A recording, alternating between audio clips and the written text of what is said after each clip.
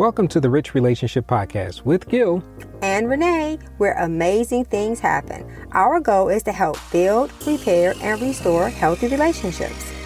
Intimacy. And same thing. We start from here, from this little definition is close familiarity or friendship.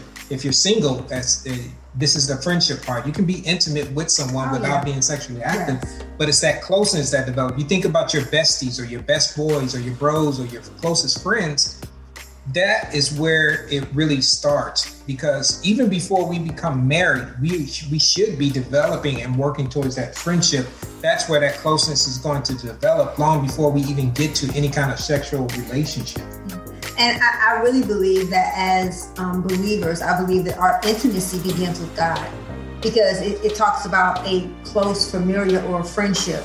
That if we begin our intimacy with God, then what we're looking to do in a relationship is not to be fulfilled or made whole. It's that God is where we go for intimacy. And if that's our source of intimacy, everything else just becomes a place for us to give. I really believe that if we develop that intimacy with God through prayer, and we talk about real conversation and listening, we're reading the Bible and we're spending time in worship and we're doing all those things, then intimacy with our spouse, with ourselves and with our spouses becomes almost second nature. But I remember us having a pastor come and talk to us. This was years ago when we were in Louisiana. He came and talked to us about adultery. He talked about cheating. And he talked about how the biggest issue is that we have a God-sized space in our heart. And if we don't fill it with God, we're going to try to fill it with a person. And so if our sexual appetites are out of control, we need to really check what's our time with God like, what's our relationship with God like, because a person can't be the only source of our intimacy. So it's real conversation and listening, and it's being vulnerable with one another. And that's so important, the real conversation and the listening part of it. These are things that you can actually use right now. If you are talking with your spouse or your significant other, your partner, and you say, you know what, maybe we need to work on intimacy a little bit.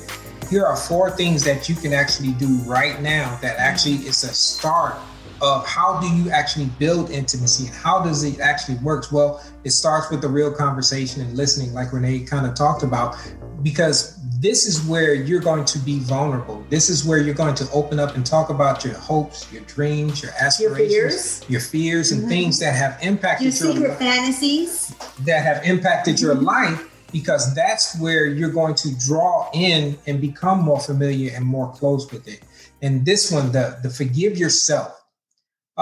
This can be challenging because when intimacy is lacking, we can have things that we are holding on to. And this is one that's a barrier that we held on to that impacted our life prior to the relationship that we may be in, that can kind of cause things to be obstacles and barriers. And we're going to show you some of those things here in a minute. But you have to believe that God has designed for us to be intimate with each other. And it starts with you forgiving yourself first.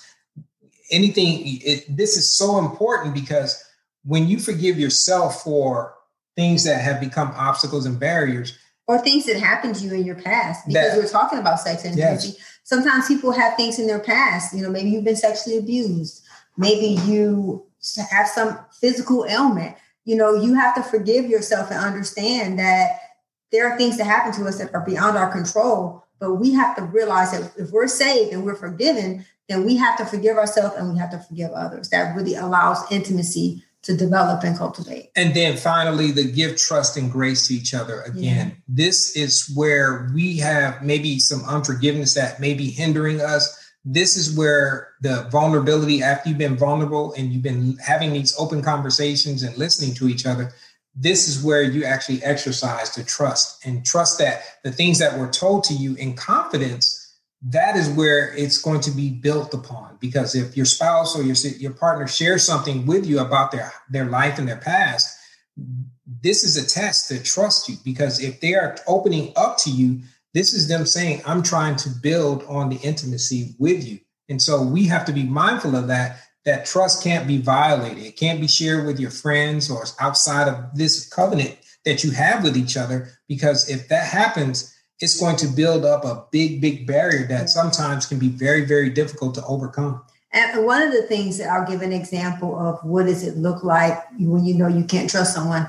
If you have to start off a conversation by saying, don't tell anybody, then more than likely that person is someone you don't trust.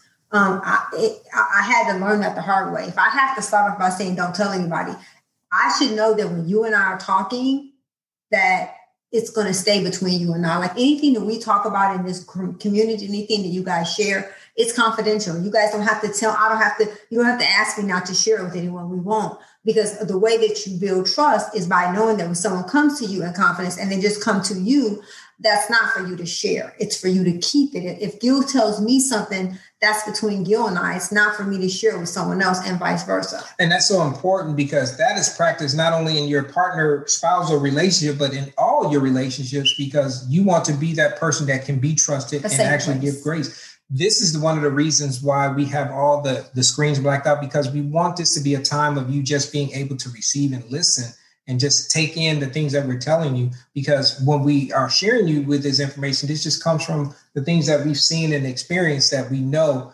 we want to start you out on a solid footing and a solid foundation.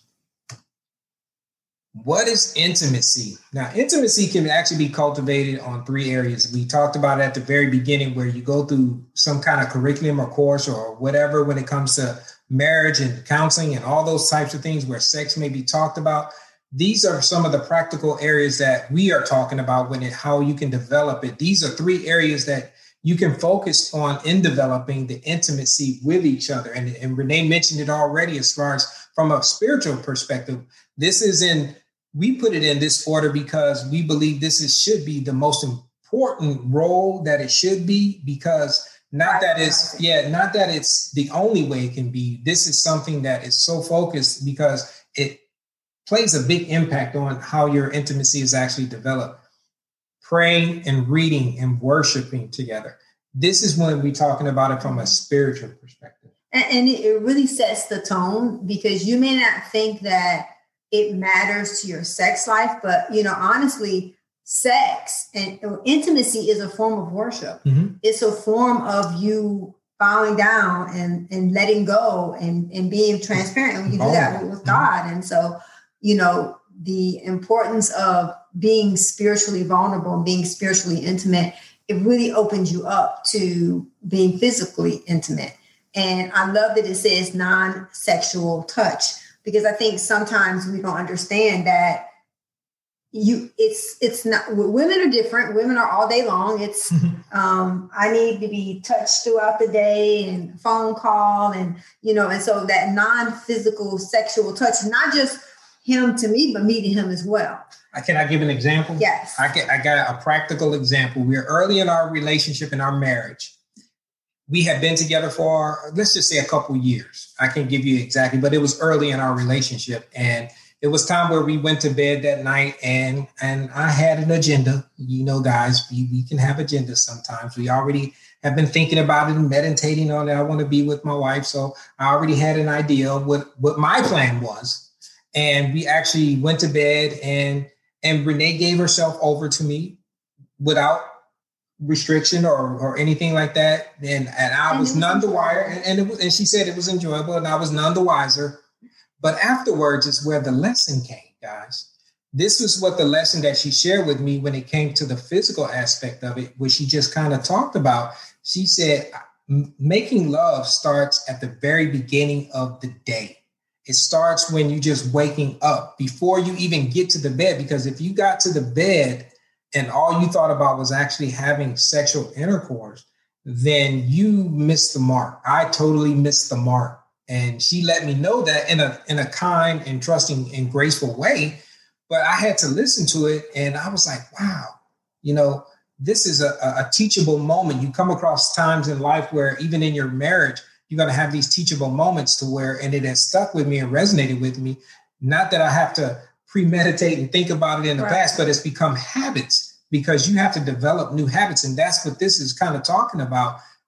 I know what she likes. She likes when I rub her shoulders or touch her or just hug her or all this next non-sexual touching, not because I want to have my needs met later on that night, but because I know it matters to her, and I know it's something that she enjoys. And that's where the servanthood actually comes in. When you start practicing the intimacy things that we're sharing with you, you're going to find it's going to be less about yourself and more about meeting the needs of your spouse.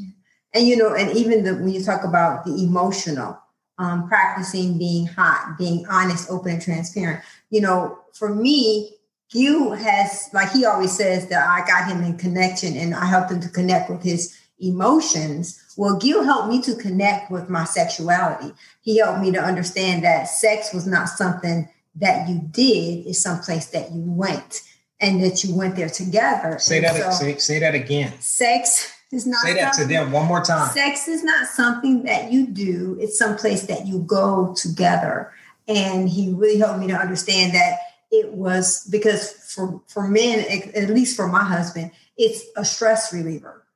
And so I didn't see it as a stress reliever. I had to be stress-free in order to make love. And he wanted to make love to get rid of his stress. And so we talked and we learned. And so I realized, this is something to, I don't have to, we'll go more to the next slide, but it's understanding that sex, there is the practicing being hot, and it's making sure that being hot is sharing what you need and what you like and what you don't like and what you don't understand and things that make you feel uncomfortable.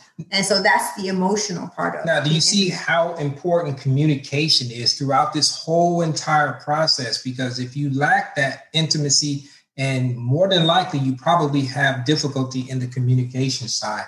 Yes. Talk about obstacles. These are some of the things that we call them, they can be killers to intimacy.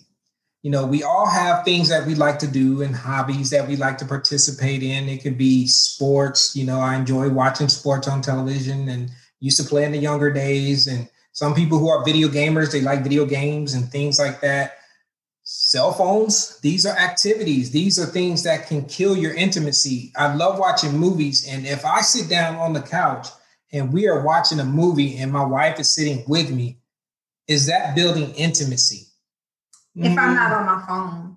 And just like that, these are things that are barriers to your intimacy. These are things that's like we put here on the slide, doing and watching instead of being and sharing. And being present. It's the difference between you being there and you being present. And even when you're making love, even when you're in an intimate moment, you have to learn how to turn everything off and put everything to the side so that you can cultivate intimacy and that you can go from sex to making love, because it is something that is, it benefits you more than just for your physical. It's good for you emotionally, it's good for you spiritually, and it's good for you psychologically. So these are some of the obstacles. And I kind of updated the slide. We didn't put the right slide up, but I had down shopping. That can be because it's shopping. Gil wrote things, you can tell they're men shopping, sports. But for women, social media. Yeah, social media, shopping. It could be talking to your girlfriends too much or talking to anybody too much. Those can be obstacles too. And another thing that can be an obstacle, and it's not on here, but I put it on the list, was sometimes your children can be an obstacle to intimacy because kids have no understanding of it's mommy and daddy time. And one of the things that we did when the kids were little was we made sure we put them in bed at a certain time. And that was our time to start being romantic so that we could be intimate, so that we could make love. And so if you don't ever make that a priority, then it's going to definitely, like a muscle, it's going to deplete instead of growing and getting bigger. And what it's really all about is building habits, building new healthy habits. The things that you may do, not that any of the things that are on this list that you see here before you or what Renee mentioned are bad things, but they have to be done in a manner that is not taking away from building the intimacy with your spouse that can erode your relationship over time. The last bullet on there is talking about separate activities. This is something that we've seen in the past where it's okay to have things that you enjoy doing separately. You should, right. Whether it's sports or all the other things here listed. Or a hobby or whatever. All that is fine. All that is great. But when it has become a habit where you literally go your separate ways and it becomes the way you live your life, that is an indicator that you have a serious shortage of intimacy in your relationships. And these are just some of the things we wanted to share with you during this time for obstacles. Right. And it's important that we understand that it's nothing wrong with you spending time separate and apart. But if the only time you guys, if that's the only thing you do is spend time separate and apart, how can oneness occur? How can intimacy occur? How can romance occur if you're never together? I think a big part of what we don't understand, we talk about working in and on your relationships. There's just some things you physically have to do. No, if you're married for a long time, it's not like because you've been married a long time, intimacy grows. It's not like because you've been married a long time, communication gets better. All of those things you have to consciously, intentionally work on developing and cultivating. And cultivating. Remember that word. These are things that you have to build upon. Yeah. So now, as we come into the close of this session, we are helping. Thank you for listening. Thank you for your investment in time. Remember to subscribe to the show and hit the notification icon to be notified when new episodes are posted on the podcast platform that you're listening from. Or you can always find us on our website at richrelationshipsus.com or our YouTube channel, Rich Relationships with Gil and Renee. If you found this podcast helpful or you think it could help someone that you know and care about, please pass it along and share it with them.